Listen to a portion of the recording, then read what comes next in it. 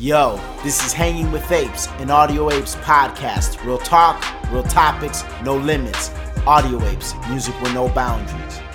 Yo, what's up everybody? I'm K Cartoon. I'm RX Phonics. We are the Audio Apes and you are officially Hanging with Apes, a weekly Tuesday podcast where we discuss trending topics and current news with a philosophical and comedic flair. And our take on it, two guys from the south side of Chicago. There is explicit language at times, so be advised. Go to our Twitter at Hanging with Apes. Follow us. Do all that good stuff. Go to our website, hangingwithapes.com. Sign up for our newsletter. Do all that good stuff. And if you're listening to us on iTunes, rate us 5 stars. Drop a comment. Do all that good stuff. And yeah, continue the fun. Thank you guys for listening. Thank you guys for tuning in. For those that have been tuning in, the show continues to grow. Actually, I think right now we're on pace, numbers-wise, to have like our second best month ever. I don't know if you've seen the numbers, but yeah, they look pretty good. Thank you. So, still, I don't think it'll be our best month because we had like one month that it was like unrealistically high numbers. I don't know like what it was when we talked about that month, but this looks like it would be like our second best month. So thank you guys for continuing to listen and sharing the episode and all that good stuff. All right, in today's episode, we're going to discuss family separations at the border. It's a policy that has gotten some criticism lately. It's a policy that has been in place for a while, but it's getting a lot more criticism now. Of course, everything that Trump does or talks about or is involved in gets more criticism. So we're going to delve into that. We're going to delve into a little bit about suicide. Nothing too heavy, nothing too crazy. Not that we're not willing to talk about anything too heavy or too crazy, but it's more of a philosophical approach. And then finally, the last topic that we're going to discuss is Steve Bannon and some comments that he made recently. And they were criticized by Charlamagne the God. He gave him Donkey of the Day. Steve Bannon said that he believes Dr. Martin Luther King would be proud and approve of the job that President Trump is doing, especially in terms of the Black and Hispanic unemployment rate. So that's a lot to cover. That's a lot to go over. But it's going to be a fun and interesting episode. So let's kick it off. Where would you like to start? Shit. Well, in passing, I guess we didn't mention this on the intro, but what do you think about the Nas album?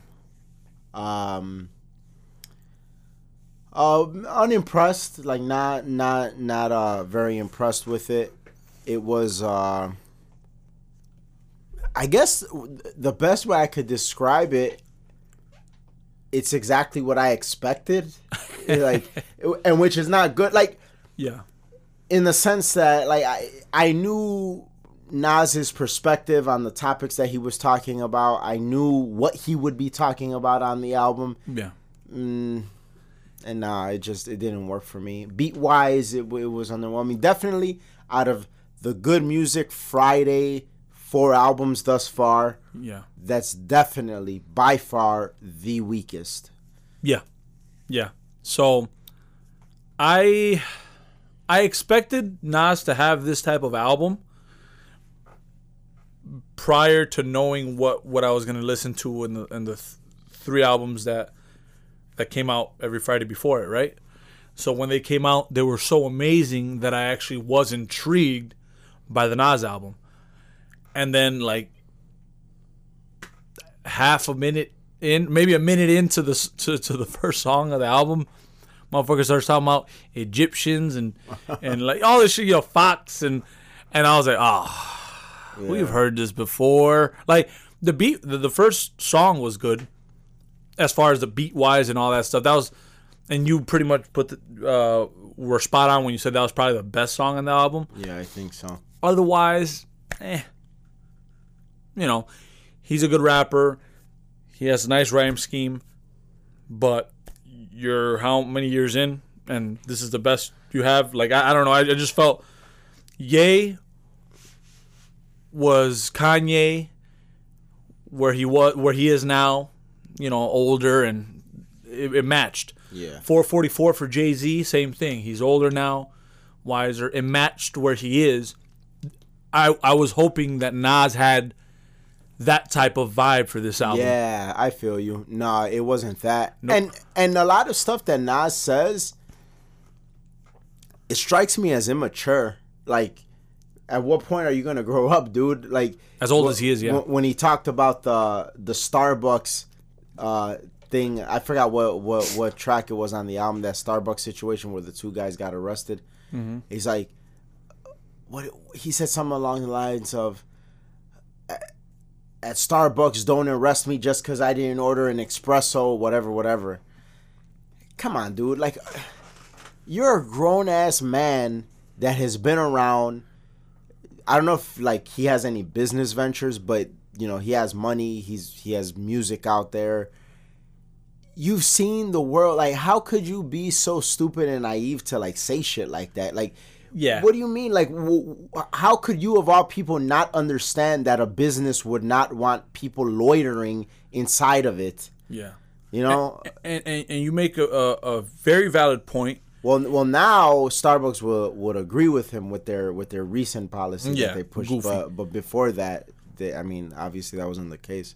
And actually, before we did this episode, I went to Dunkin' Donuts, and there was like a guy standing like where once you go through the drive-thru on the window, like right in front, and dude was off something, man. He was like saying shit.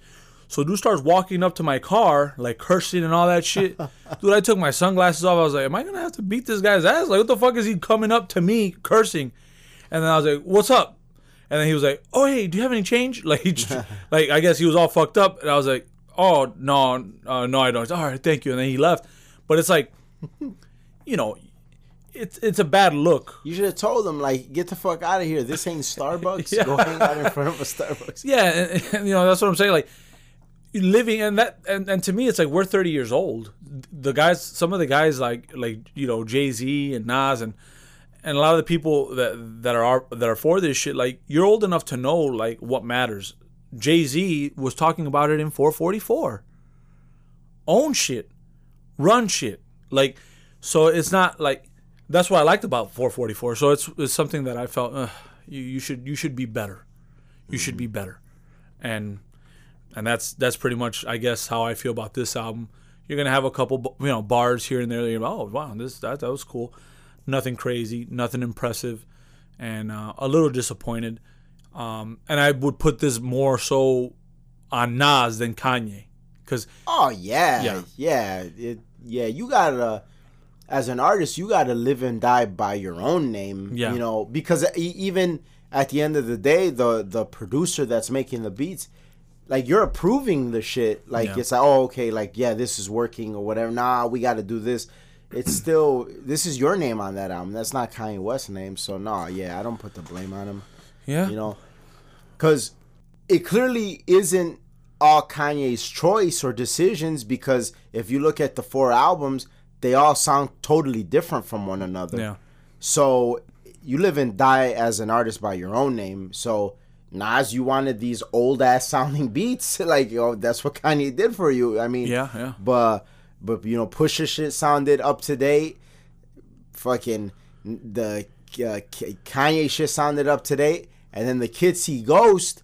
Not only did it sound up to date, it sounded fucking futuristic. Yeah, like new. Yeah, so I really enjoyed Kids See Ghost because of that. Yeah, because it's like rap needs that, like the challenge of adding different sounds, and so I felt that album was more, and that was and I'm gonna keep it short because we got to move on. But the Ye album, I see what you were saying about Ye compared to The Life of Pablo. What you were missing in Ye was that creativeness that you get when you have a longer album. So I will blame the fact that it was 7 songs. And in Kids See Ghost, you got that type of Kanye. Like the Kanye that dabbles in this and that, and like he's gonna fuck around with this shit, and fucking let's sample Nirvana on this. Like let's add these sounds. Well, that's why I said when we were in our little group chat with our friends, I said that the way I would rank the 4 albums. Well, at the time it was just 3, but I would rank the 4. Daytona, my favorite. Kids See Ghost, my second. Ye, my third. And then, obviously, Nas. But make no mistake, Ye and Nas are very far apart. Just because it's 4, just because that's 3 and 4, don't think that they're close. No, like, they're light years apart. It's just that, you know, for the sake of talking about these 4 albums, that would be the order. Yeah. Now, what I will say is, you know, we were anticipating the Nas album, and, you know, we were a little bit unimpressed by it. Well, very unimpressed by it, I would say. But that same day, an album came out that didn't make as much headlines and didn't have like as much buzz around it, and it was the Mike Shinoda album. And Mike Shinoda, for anybody that doesn't know, is the lead MC for Linkin Park. So not the lead singer, but he's the MC. He's the guy that raps. And the reason I brought this up was because it's going to tie into the one of the topics that we're going to discuss today, which is suicide. So for those that don't know, was that last year or was it this year when Chester Bennington killed himself? Last year. Last year? Yeah, I want to say, yeah. Yeah, I want to say that too. I don't know if we could look it up real quick, but anyway, as of recent, Linkin Park, their lead singer, he killed himself. This was within the last year. Yeah, actually last year, almost a year. It was July 20th, 2017. Oh, okay. So he killed himself, and obviously that made a huge hole in Linkin Park because that's their lead singer. I mean, so many of the hit favorite songs of Linkin Park, you're going to hear this man's voice on them. How do you move on? How do you go on? Like, what do you do? No. So he's talking about that in the first 2 tracks of the album. The first song is short and like it's called Place to Start, and it's pretty much him talking about emotionally, like this took a lot for him to even be able to talk about it and make an album and write and make music. But then the second song, it's a little deeper, it's a little longer, it's a little bit better. And he's talking about it from a perspective of, yo, like, I really don't know what the fuck to do right now. Yeah. And you could sense that there's a little bit of anger in him. Like, dude killed himself and, like, we're fucked up. Like, we don't know, like, how do we go on? Because that voice is too distinct. So it's not like you could just, like, get somebody, another singer to come in and sing his part. It's too distinct of a voice. It's not like he's the drummer. It's not like he's the bass. Like, this is such a unique situation. Yeah. And so he's talking about how, like, they've tried to do shows, and, like, when they've tried to do shows, like, there's moments that he almost lost it because it's, like, it's not sounding good, and it's all fucked up. And so as I was listening to the song, you know, obviously it made me think about Chester Bennington, and I was a fan of him, and, you know, it was kind of sad when he killed himself. But it also made me think about, like, suicide philosophically and the things that it does to the people that are left behind. And the selfishness that can be associated with it. Yeah. Now, granted, you got to tread lightly with a situation like that because you got people that have suffered from PTSD. You have people that had suffered from, like, things that were wrong with them clinically. Mm-hmm. And so maybe that's a little bit different of a mindset. Maybe that's a little bit different of a situation. But then you have a lot of people that have just throughout the course of history killed themselves just because things were not working out, or, you know, whatever. They're not feeling well. They don't feel good, or their girlfriend leaves them, or whatever. And it's selfish. I mean, I don't know any other way to put it. Yeah, I feel that, like you said, there's many situations that people go through in life, PTSD, like you said. You know, things that cause, like, great trauma. And I think sometimes when, and this I guess would be some advice to people who feel anxiety with certain things or depression or suicidal. It's like it's part of the test. It's part of life. Like sometimes you ask, why me? Right? Like, why me? Why am I going to this? I mean, and that's an answer that you like. That's a deep ass answer if you think about it. Like especially like if shit is like tough and bad and terrible, and then you see somebody that's just like everything is great. Mm-hmm. But that's just, I feel that's just life. That's life, and you have to find a way. And something that you said about the song is I think the answer to it, which is like, look at all the people you're leaving behind. That line that you said about Mike Shinoda, oh well, that's just people say, what am I gonna do? I don't know. It's my life's work. Like and you think about that. Like how do his parents feel? Like that was my kid. Like how does he had kids too, if I'm not mistaken. Your wife, and you have to realize that is your responsibility.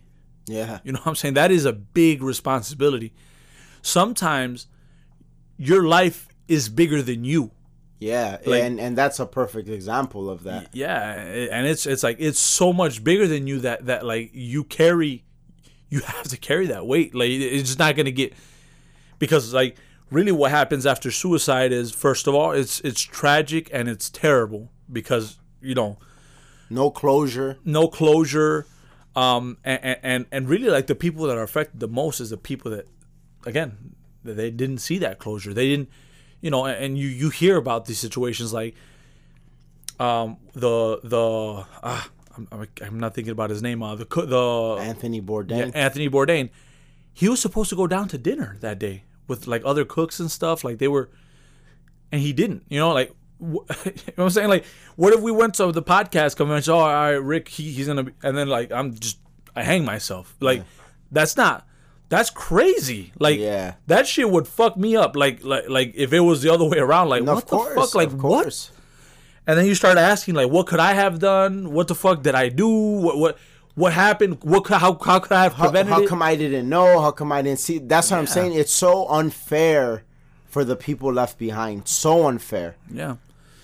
And I feel that's something that I encourage people to look at before making such a crazy drastic decision, And in the case of Chester Bennington, it's like, okay, you're gonna kill yourself. You'll be gone, and your family is gonna be affected. That's horrible enough. But not only is your family affected, the potentially the family of your bandmates is affected, because you're kind of taking food off their plate. Because what if they decide, man, like, we can't perform these songs anymore, it's over with. Like, that's crazy to me. Like, that's so crazy. It's like, because things were lined up. Like, it's like okay, like, let's say like somebody's in a rap group or a band or whatever, and God forbid one of them passes away untimely. Well, okay, it's the same thing. Like, it's like, but the thing is, that's not, nobody made that choice. Yeah, it's like, it happened. But like, to know that like you're going through all of these hardships and struggles because somebody chose something, and like they didn't take the time in that consideration, in that choice to consider you. Yeah. That has to be horrible. And then it's like, we got all this stuff lined up. We got all these shows. Because these dudes, they know, like, they got shows, like the shows they're doing this year. I'm sure they at the time of his death, that was already in the works. You know what I'm saying? Yeah. And see, and that's another thing too. It's like, okay, I'm feeling fucked up and stuff like that. I could say, hey, I don't want to do anything with this anymore. I got shit I have to deal with. That, to me, doesn't excuse. And again, I say this, I know it's touchy because, again, I think he was he had like traumatic experiences when he was young that fucked him up. Not taking that, I'm not saying this like I'm not trying to understand his perspective, but what I'm saying is, again, to build a tour from the bottom up and to have that, like, it takes resources, it takes this and that. And that's just something I personally cannot do to somebody. Like, I can't do that to you because we like, you're my family. So like, let's say we're gonna say, oh, all right, let's do this hanging with apes on the road type thing. And it's like, that's we're putting our soul into this shit. Like, we're not. So like you said, the consideration and all that stuff. And then at the same time too, even more than that, like, because okay, yeah, we're gonna be doing this. We're trying to make it big, but again, the feeling that you're gonna give that person, as far as like, there has to be, because I'm just thinking about it myself. I'd be angry. I'd be sad. I'd be confused. It really is a slew of emotions. Yeah, it's fucking like, yeah, it's terrible. Angry, sad, and hurt also, because it's like, damn, like, dude, like, I mean, you didn't care enough. You didn't care enough to, Yeah. Because it's not like, this motherfucker is like terminally ill with cancer. It's, you need to get better because we got to go on tour. Well, no, it doesn't work like that. Yeah. But this is something that, like, you're contemplating and you choose. And yeah, it's horrible. So yeah, but I just felt like that's like worth talking about in terms of it from that degree, because that's been what you've been seeing it a lot lately. Anthony Bourdain, like the Kate Spade lady, the designer, man, and then another thing is, these are all people with money, Yeah. That's the other thing. It's like not fucking the hobo down the street like outing himself. These are people that are millionaires. Yeah. Well, I know at least Bennington and Kate Spade are millionaires. I'd imagine Anthony Bourdain is, but I'm not sure. And you know what? I'd like to see, because I haven't looked at statistically the numbers of like where people are, that like where they are financially when they commit suicide. Because that would be a very interesting. I think it would be very telling, to a certain degree. Obviously, nothing really could be. But do you think that finances factors into it a lot? It could. I think it could, but I don't see it often. Like, you hear, like, we've heard of when at certain times in history, during like a market crash, people lose everything and they fucking jump out of a window. Yeah. But that's rare. I typically see and observe that normally when somebody kills themselves, it has very little to do with money, because if you notice like in the Black and Hispanic community, suicide is not a big thing. No. It's not a big thing. That's why it makes me think about and that. Like, you have a lot more poor Black and Hispanic communities. And then in the white communities, you don't hear a lot of suicide in the poorer white communities. Nope. You hear more of like the upper middle, upper class. Yep. And that's what makes me, like, statistically, that's what made me question, okay, like, what is it? Like, and now, I think now, before you finish, disclaimer, we didn't look into any of this, so don't take this as fact. This is just strictly observation. We don't want people going, yeah, well, hanging with apes said. Yeah. No, but one thing, like, they from the statistics, there are certain statistics that say, because there's more white people that commit suicide than anyone else. That's why I wanted to see where it was, because of what you said. What it does seem like is like people that have money. And then I think the reason why I want to look into that was because does it have to do with the expectations? Like and what I mean by that is, like, I feel sometimes people get caught up with the wrong things to fill their, like, I guess, to satisfy their soul, you know, like Lamborghinis and all types of women and all that shit and fucking like all types of crazy rich people shit. Like, I mean, is it nice? Yeah, you know, like that's nice, but is that what you think living a good life is? Is that what you think is going to make you feel fulfilled? And I think that in our society, sometimes we put a lot of stock in, oh man, I got to have these shoes. Mm-hmm. Oh, I got to have this laptop, you know, this Mac. I got to have this and that. And that's sad. Like, what about family? What about friends? What about having a good time genuinely? And sometimes I feel that, and this is coming from us, we were middle class. Like, it was everything to have a football game with the guys, you know what I'm saying? And have a conversation about shit and go chill and rap over instrumentals and talk about life. That doesn't cost much. No. There's no financial. If anything, if you've ever experienced real moments like that, wanting to have more money and more resources is really, you look at it just really to enhance those moments. Yeah. It's like, well, this was a great conversation around the corner on the football field. Maybe one day we'll have a great ass conversation on a beach in Thailand.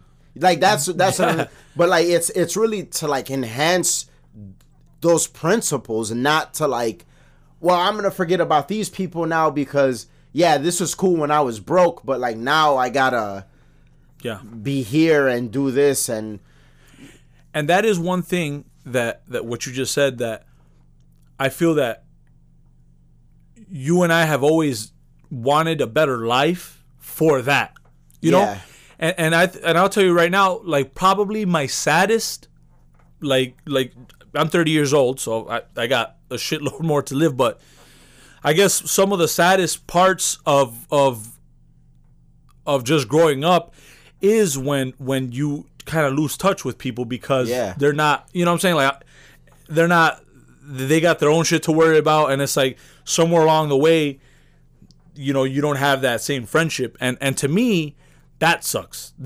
And I feel like sometimes too, again, it goes back to the finances. Like, what is it? Is it like you see these successful people? Are they like running around everywhere? Did they lose touch with people? Like, what happened in that?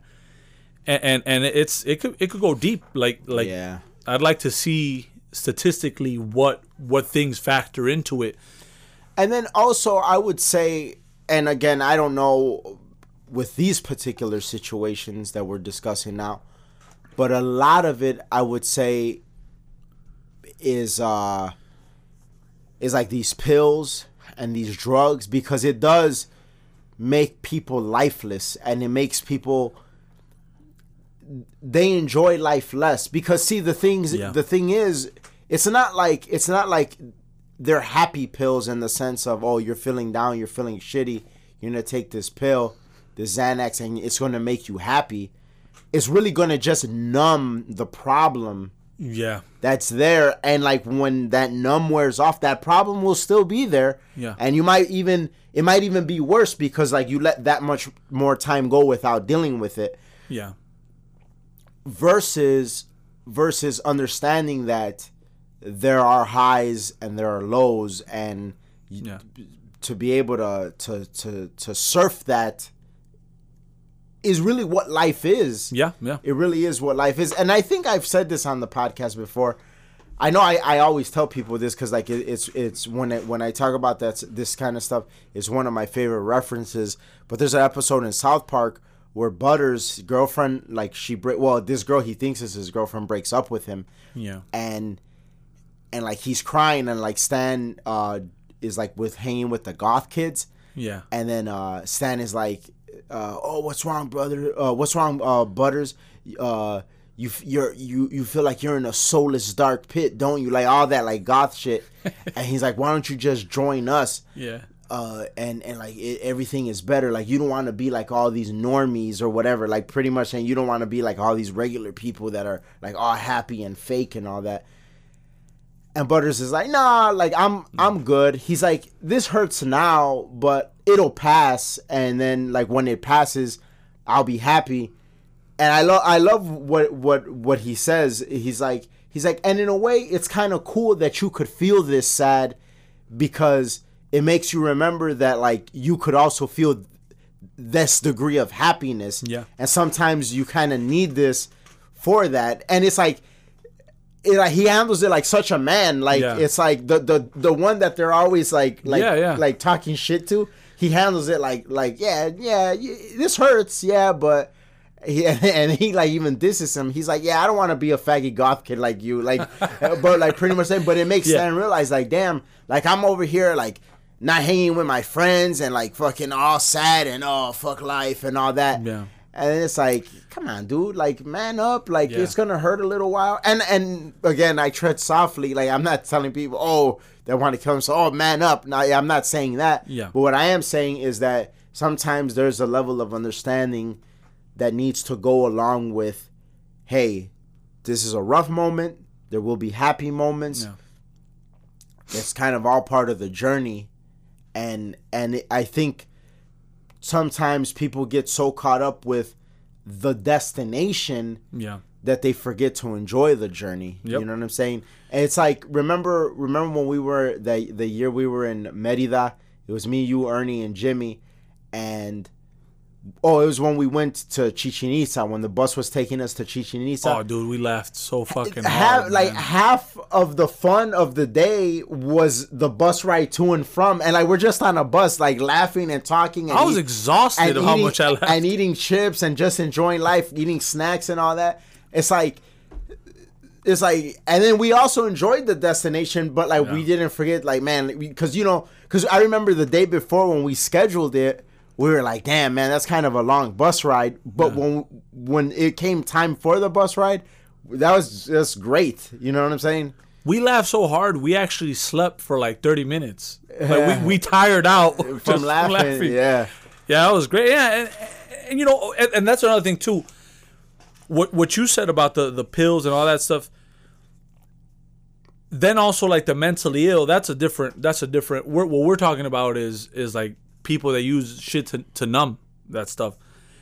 And then what you said about like the pain, it makes you appreciate like and I guess that's why sports is such a big thing in people's lives, like the defining moments, like Jordan holding that trophy crying because like it took years to be beat and fucking blood, sweat, tears, and then you got like I won. You know what I'm saying? Like I won. Like or when you see fucking like I mean, I want Mexico to win because the United States didn't make it to the World Cup, but like Portugal, they got Ronaldo. He had that hat trick. It's like craziness. Or when Mexico beat Germany just a couple days ago, yesterday I think. There were such underdogs. Like the fucking players were crying on the field because they knew what it took, and it's like that pain. Sometimes it's also good to use it to motivate, to be better, to look, towards the future. Because if it's this bad now, I can only make it better. And again, some people are wired different. They see things different, but these are things definitely to consider and to talk to people. They got and I don't know from the top of my head, but they have suicide prevention lines where like you could talk to people. If you need to do that, do it. That's another thing I'd like to one day look into. Like, how effective are those? Yeah. Is that even something that factors in? Like when somebody is considering killing themselves, do they ever even think about that? Like, do those hotlines help people? That'd be something interesting to look into. Oh, yeah. But moving on to the next topic. Families being separated at the borders. Let's blame Trump. Matter of fact, while we're on it, we might as well blame Trump for the suicides too, because it is his fault. At least the white people that don't want the war. No, I'm just saying. No, but I mean, and this is the thing. Everyone's in an outrage, And I guess what I'm seeking from all of this is the truth. And the truth is that the immigration laws for many years, decades really, there's many loopholes to this shit. I don't think... And there's been a huge lack of enforcement of it. That's one.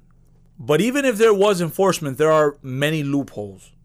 And I think we're at the point, and sit down and study this shit. Look at what past administrations have done. I don't think there's a way to do this where people won't be happy with you. No, there isn't. Because Obama tried doing the whole detaining thing, but with the family, and they were getting a lot of flack for it. And they actually considered doing what Trump is doing, but they're like, oh, no, it's inhumane, separating the families. Okay, but they still were detained. They had people, I think he had someone in the administration go to Mexico, go to Guatemala, and fucking, like, to tell people, like, hey, this is what's going to be happening. So don't do it. And then when it happened, there was still some, nowhere near the level of Trump outrage, but still outrage. And I feel like another thing that they're saying about Trump is that he's using this situation as leverage. But let's sit down and look at things for what they are. Politics can be a dirty game. When Mitt Romney, when Obama ran in his first term, he said immigration policy was going to be one of his to-do things. He waited until he went against Mitt Romney in 2012 to use really like the Dreamers Act as a pawn. So the Dreamers as a pawn to sway the Latino vote his way. He won. I don't know how much of it was that, but he obviously did. Why would you do it in 2011, right? Yeah. And then after that, we never heard a peep. Nothing was resolved. Nothing. Like, it was pretty much left like, I don't know what's going to happen with this. Trump comes in, and this is something that we have to consider. We have to consider this because people run on certain, policies. Mm-hmm. And then I would ask people, did he run pretty much anti-illegal immigration? Was that on his agenda? Yes, it was. Yeah. The wall was part of his agenda. So you can't really be extremely surprised by the current state on what's going on. Now, do I have questions on some of the stuff? Okay, like when the parents and the kids are being separated, what's happening? So I would like to know what's happening with the parents and the kids. Once everything is cleared, are they being reunited and then being sent off? Are these kids just being like dropped off at the border? You know what I'm saying? Like, what's going on? That's a legitimate question that I feel a lot of people should have. You know what I'm saying? Like, you want to deal with things humanely. I don't think it's inhumane to separate the kids, but like have them safely somewhere and the parents. Exactly. Like, that's not inhumane. Is it scary? Is it gonna be? Are they not happy with it? Yeah, I'm pretty sure, and I'm only saying that because if I'm putting myself in their shoes. If I'm an immigrant, I'm coming in. I went through all this bullshit. I paid motherfuckers thousands of dollars to get through. I go in. They say, "Well, you're not going." I already lost money. Now they're separating my kid. I don't know what's going on. Where is my kid going? Where am I going? Are these questions being answered? Like, and then I guess what I'm saying is this could be done humanely, and I would like to know if it is. And I feel that people would like to know that too. But let's not get it twisted, because the media and the left will cry wolf on anything they can against Trump. So oh my God, like they could be outraged. Oh my God, they're freaking being separated momentarily, and now they're you know what I'm saying? Like, what is going on? Yeah. Also, at which point do we stop this? Like, at which point do we stop? You made a point before we started the show, which was, it is like law, like to enforce like no illegal immigration. So like, at what point do we say, well, let's stop this? You know what I'm saying? There's no funding of the wall. Right. It's like all the previous efforts that were made to make this situation a little bit more clear and concise got shot down. So, I mean, what do you want an administration to do? It's like, okay, we proposed fund the wall, the dreamers can stay, and not just the dreamers, some more people. It probably would have ended up being amnesty, and then most likely, yes. And then you ended up, paying back taxes or whatever the case, and learn English, whatever.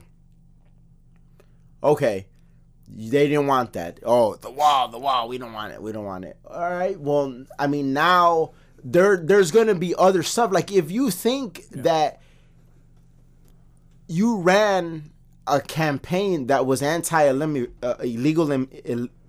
all fucked up.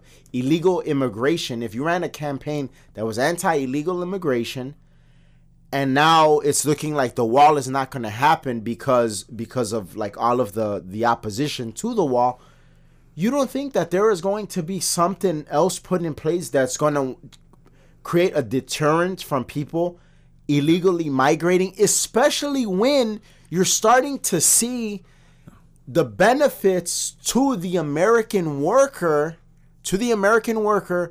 from this decreased illegal immigration. You're starting to see that they are benefiting from it. They're saying their wages are going up. The black unemployment rate is the lowest that it's ever been in history. The Hispanic unemployment rate is the lowest it's been in like 20 years. Now there's even more incentive to create deterrence on the border. Yeah. What are you not getting? Now that's for the critics of it. Yeah. Now for the people migrating, I know for a fact that like what's going on the border and in terms of illegal immigration in this country, it's well known in Mexico. Yeah. Like it's out there. The word has gotten out. What the fuck you might deal with, what the fuck you might see, what the fuck you might have to go through. At some point, you have to, that's like part of the consideration that you have to think of illegally migrating. It's like, listen, man, it's so to speak that the free ride is over. Like this is a different thing now. So you got to think about that. You got to think about that and take that into consideration. And yeah, I don't know. Not only that, you made a point also before, which was like, at which point do the people start really like on like the political level changing things in Mexico? Yeah, because like every politician in my personal opinion in Mexico should be ashamed that so many of its citizens want to come over here. Yeah. But see, the problem is that a lot of politicians they're too selfish. Like for instance, you don't hear Rahm Emanuel feeling bad that so many people are leaving Chicago, like moving out because it's all fucked up. Yeah. As a politician, though, you should feel bad. Like, if anything, that should show you that you're doing a pretty shitty job if, like, people that have lived here for a while no longer want to live here. They don't want to be here anymore. Yeah. Hey, you're not doing a good job. But they don't look at it that way. They're too... But at the same time... Too arrogant. There's been times where politicians, Mexican politicians or politicians or the president... they don't. The Mexican president, they don't like this new era, or want to critique it. And to me, like Vicente Fox. Yeah. Like, shut the fuck up. You were there. You should have made it better. And I think that's something that's just better. Like, fix what you have. And Mexico is a rich country. They have resources. They do. And you have to exploit that and be better and create, an economy where people want to stay and want to live there. And you see it like in a lot of the tourist places. Like, I've asked some of the and this is just tourist places, but you know, Mexico's a big ass place. But I've you know, I like to talk to people, to locals. That's fun because you know, you get the vibe of what's going on. And a lot of them told me, like, in the tourist spots, they're like, man, they'll pay for your house, they'll pay for this, they'll pay for that, they'll pay for your family kid over here. And like, all we do, you know, we live for free, but we just got to work for this, you know, resort and stuff like that. That's a nice thing, you know, like all these benefits for moving, you know, from, let's say, San Luis Potosí to Yucatan to work and make some money with your family, and live with your family. You don't have to be far apart. But there's other ways. That's tourism. Like, yeah, you know, what about the oil? What about, you know, and that's the thing. Like, you have to figure it out, and people have to figure it out. And as a country, you have to unite together. Like, if you unite together to watch Mexico beat Germany, fucking causing an earthquake, like, unite to live a better life. You know, that's part of it all. And I think that's important. And also, like, we've said this plenty of times before when it comes to illegal immigration. The key word is illegal. Yeah. We should be able to pick who we... Definitely. Definitely. Like, I see so many, and this is legal immigrants, but like so many Nigerians, they come here, they fucking get into the medical field, they get into the engineering field. I remember sending you that article. We've talked about it before. Yeah. Motherfuckers are getting privy to it now, but we've talked about this before. We want that. Yeah. You know what I'm saying? We want that. Come here. We'll fucking snatch you because, you know, we're going to draft the best that we can. And that's the way we have to see it. And again, I go back to the Obama administration. They even said when they caught flack, like, there is really no easy way. It's kind of like this situation is too far gone. So if you have a lax administration talking like that, then you know it's bad. Mm-hmm. So and that you got to look at that. Again, there's questions I might, you know, I've tried to read up on it, but there's questions that I would like answered. But I mean, you can't be mad at the president who said he was anti-illegal immigration and then now he's imposing his will on it. Yeah. You really can't be mad. And you can't say that you didn't see it coming. Exactly. And he's enforcing what he said he would. Oh, yeah. Last topic. So, and it kind of ties into that. Steve Bannon, over the weekend, he said that he believes that Dr. Martin Luther King would be proud and approve of the current administration, especially for what they're doing with blacks and Hispanics in terms of unemployment. Charlamagne heard the comments, read up on the comments, whatever. He gave Steve Bannon Donkey of the Day for a slew of reasons. Just, it's moments like that that make Charlamagne the God just so, come off so uninformed. Like, as much as I respect him for a lot of what he does and says, it's like, dude, come on. What are you saying? And I don't know, I have a lot to say about it, but like, what was your take on it? That's a pretty specific sentence. Martin Luther King Jr. would be proud of Donald Trump. What was it exactly, the statement? And he would be proud and approve of the job that Donald Trump is doing in terms of black unemployment and Hispanic unemployment. Okay, now, people, you've listened to this sentence twice. Read that over and then tell me if Martin Luther King Jr. would or would not be happy. Yes, he would be happy. There's jobs. Like, yes. That's very specific. He didn't say, oh, whether he would approve of this or that. That specific, yes, he would be very proud. He would be happy about that.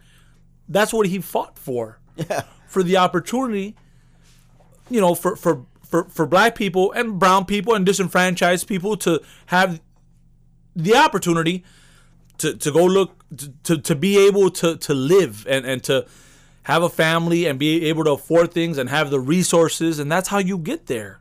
Yeah. That's how you get there. You have a job. That's probably the first thing you should do is get a job. Exactly. And acquire this thing called currency. Right. Or money.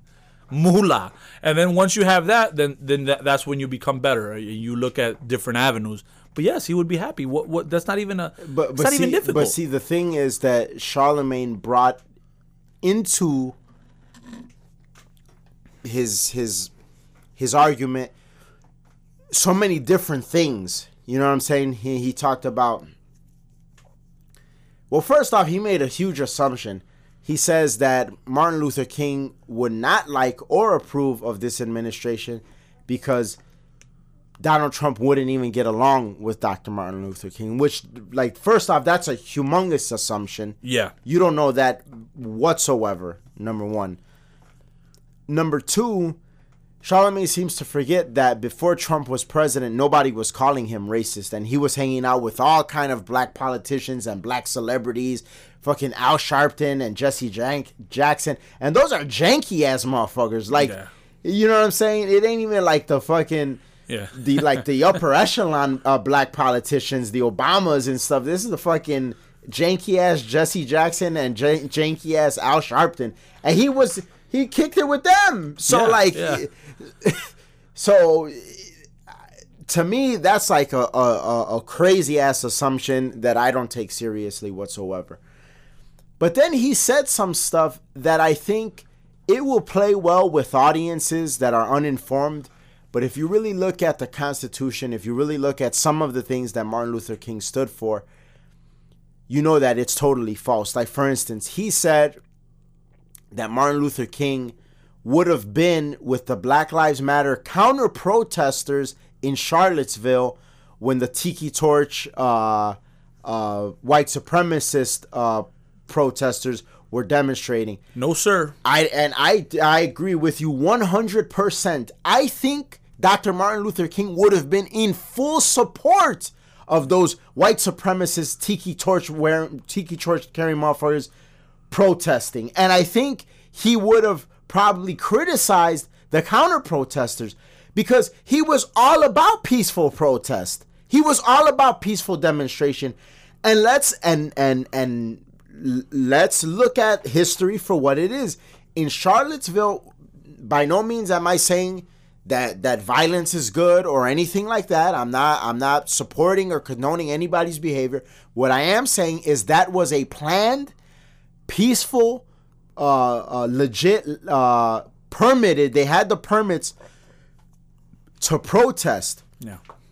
Things didn't start getting out of hand and violent till the counter protesters came and clashed with them. Not like, hey, we're protesting on this side and the counter protesters is across the street on that side. Yeah. We're not saying, no, they clashed with them. And the counter protesters didn't have no permits or nothing. No. So that's my point. It's like, I don't think Dr. Martin Luther King would have supported that. I don't think he would have rocked with that at all. And let's just say that he did counter protest.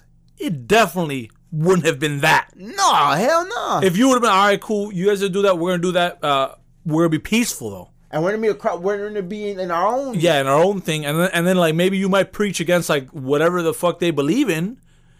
And that's fine. But hell no, he wouldn't have been with those people in Charlottesville. Motherfuckers went to fight. Yeah. MLK was not about that. And MLK was not about that. And so that's the thing. That's the thing that's so crazy about it is that to say that it's so uninformed because you realize and you recognize that we are not supporting these white supremacists by any stretch of the word. But what we are supporting is their right to believe in whatever goofy, crazy ass nonsense that they believe in and express it peacefully. Like, as an American, you kind of have to support that, you know? Yeah. If they're not hurting anybody, I mean, whatever, do you. You're stupid, but I mean, do you. Yeah. And you know, that's the price you do pay for having, you know, the right of free speech. Like that is like that someone doesn't agree with you and might and like you'll be like the polar opposite when it comes to whatever they believe. That's something that you have to pay for. But I'd rather have that freedom to be able to speak and say, like, they're fucking goofy, they got tiki torches, and they're lame. I should be able to say that. You know what I'm saying? Like, so that is a price you pay. Like, people will do shit like that, you know. And it was like over some. I don't give a fuck about no statue. Like, you know, remember they were trying to drop all them statues. Like, history is history. That's another thing too. Like, whatever. But I digress. Like, that is a price you pay, and you have to really think about things, and you have to. And I encourage people to think about that before, because a lot of these situations that happen, and like pretty much their broadcasters are all over the news. Like, you have to dig deeper than the surface level. Like the gun issue, the demonstrations, motherfuckers, like even the Starbucks situation, like that just happened recently. Like, you have to go beyond the surface level to see what it is that's being argued, and you have to look at it almost like on a legal scope. You know what I'm saying? Definitely. Like, okay, can this be done? Can it not be done? And again, whether you agree with it or not, you'll get to the truth and what's the better option, and you'll get rid of all these emotions. Yeah, it takes the emotion out of it. Yeah, because again, you'll feel emotional about shit. Look, let me give you an example. When Laquan McDonald got shot or whatever, I was, holy shit! Like just off the bat, when I saw a dude just shoot him, that's because I personally wouldn't have done that. But if you look at the situation for what it was and what had happened, he was in the legal scope of doing that. Yeah. So sometimes you have to fall back and be like, okay, wait, I wouldn't have done that. So what the fuck? And then like dude was like he shot him like 16 times. Because I remember when we talked about it, you were like, "Oh man, it's fucked up." Yeah, because that was my initial reaction when I saw it. But see, me, like, what was crazy for me is like when I was watching it. Well, because I was watching like the little news briefing before they actually showed the video to the world, if you will, and because it was something that had kind of gained a lot of headlines prior to the video actually being released. Oh, it was a big deal. It was a very big deal. And I remember the breaking news briefing, and they were talking about it, that they're about to release the video, and that they encourage people not to react emotionally because it's graphic and this and that. Pretty much telling motherfuckers, don't go riot and burning shit down. Yeah. Whatever. So I'm waiting on this, and the way that they're describing this video, it makes it seem to me like it's the most heinous shit that I will ever see in my life. Like they're like yeah. It's just some fucking the end of Training Day when the Russians light up Denzel type shit. Like that's what I'm thinking I'm gonna see. And then that it's gonna be like some black little boy walking his way with his back turned, and the cop is just fucking stone cold executioning him, like executioner style, killing him. I'm like, oh, this is gonna be wild. So they put the video up, and I see it. I'm like, dude is doing his fucking job. Like, I mean, like, yeah. But knowing would I have? Yeah, that's what I was about to say. Would I have maybe responded differently? Yes.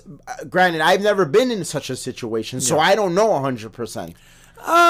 We've been in not in that particular situation, but we've been in situations where I feel that we've been exposed. Pizza Hut or stuff to keeping a cool head. Yeah, definitely. Like, but we can't take that away from the officer, teenagers, though. and they robbed the Pizza Hut. Yeah, but we kept a cool head because we were in a position where, like, we need to get out of here. Yeah. You know what I'm saying? That's different than you're a cop. This guy has a knife. You're being called to the scene because he's breaking in cars and threatening people. Because you got to remember, you got to put that into perspective, that these cops are going to the scene because they weren't the first responders. They were the second responders. The first responders is the dash cam that caught that footage. Yeah. Those were the first responders. And dude was stabbing at their windshield and popped their tire. Yeah. Which is an aggravated an aggravated battery attempt, you know? Yeah. So that, because of that, and that's, again, now we're breaking it down. We're breaking down legally. Right. So see, a lot of people, when they look at that, they're not thinking legally because that's not what they do. It's not, like, they don't care. But they ought to, because you sound stupid. Like, you're saying, oh, they killed a kid, they killed a man. Like, what the fuck? Like, no. Like, listen, there's a lot to this. There's a lot to it. So a call that he's breaking into cars, threatening people with a knife. Now that part we don't know. We know that he was breaking into cars because there's proof of that. We don't know to what degree the threats were. I'm gonna fucking kill you or whatever. We don't know. We weren't there. We didn't see that. What we do know, according to the account of the first responding cops, he was fucking poking at the windshield. Yeah. And then he poked one of the tires out. Okay. But they were in the car, and I guess they can like observe that dude was high out of his mind, and they figure out we're safe in the car. Yeah. But we'll just follow him around. But we need backup because he's migrating towards a more populated area. Yeah. And you got this dude with a knife. You don't know. You got a supermarket down the street. Some kid might be coming out with his parents. I don't know what time it took place, but I do know because it was nighttime. At least I'm familiar with the area that where he was walking towards is a way more populated area. That's where that Blast Fitness is and all of that. Yeah. Right there. So Target. Yeah. So depending on what time it could have been, you know, they're probably taking that into consideration. So now you're the second car coming and you're flying. My partners, my coworkers are in danger. Yeah. People have been threatened. I don't know what dude is on. He has a knife, and then you also don't know if he has a gun, you know, or something more dangerous. You can't be sure. So you get there, boom. Now you're arriving to the scene. You see, dude. You already see that they're telling him, drop the knife. He's non-compliant. Yeah. He's walking, because originally when they're pulling up, he's like walking towards the other squad car. Yeah. But then once the squad car stops and the doors open, he starts to veer off. Slightly. It's not like his back is turned. It's not like even his whole side is towards the officers. He's just like slightly tilted, starting like he might look as though he might start to veer off. Now, he's still within 21 feet of the shooting officer, which, like, according to, like, use of force policy, like, it dictates, and he has a deadly weapon, it dictates that, like, you could eliminate the threat. But not only that, he's even closer to the shooting officer's partner. He's even closer to the partner. I mean, like you said, is that a situation where maybe I would have took that split second extra to observe, and maybe in that split second, I would have noticed he's veering off even more, and then we run up and tackle him or something like that, or hit him with a club, something, maybe we don't know that, but that's not what this officer did. And so at the end of the day, you that's what's beautiful about the law in this country. Is you take all that out. It doesn't matter what you would have did. It doesn't matter what I would have did. It doesn't matter what the lesbian would have did. It doesn't matter what the gay guy would have did. It doesn't matter what the pedophile preacher would have did. It doesn't matter what any of you would have did. What matters is, it doesn't matter what Trump would have did. What matters is, what does the law say you can do? Exactly. And what the law says you can do is, in this situation, eliminate the threat. Yeah. That's what the guy did. Over with. Why are you charging him with first degree murder? Who knows? To appease the public. Yeah, and to add to that is, the law is the law. Be mad at the law. Be mad at the fact that, and what I'm saying by that is, like, if you don't like that, fight to change the shit. You know, like, which though, even though that'll never change. No, because those situations are too. Yeah, you crazy. Need a law like that. Like if we're cops on the street, you're my partner, and a dude has a knife, like, you need to be able to kill him. Like, it shouldn't be like, oh, well, you know, first you got to talk to him, and no. But if I asked you who it's at least more fair to look at, or even policy, departmental policy, because remember, they changed, I think now they got to have tasers or some shit. Yeah.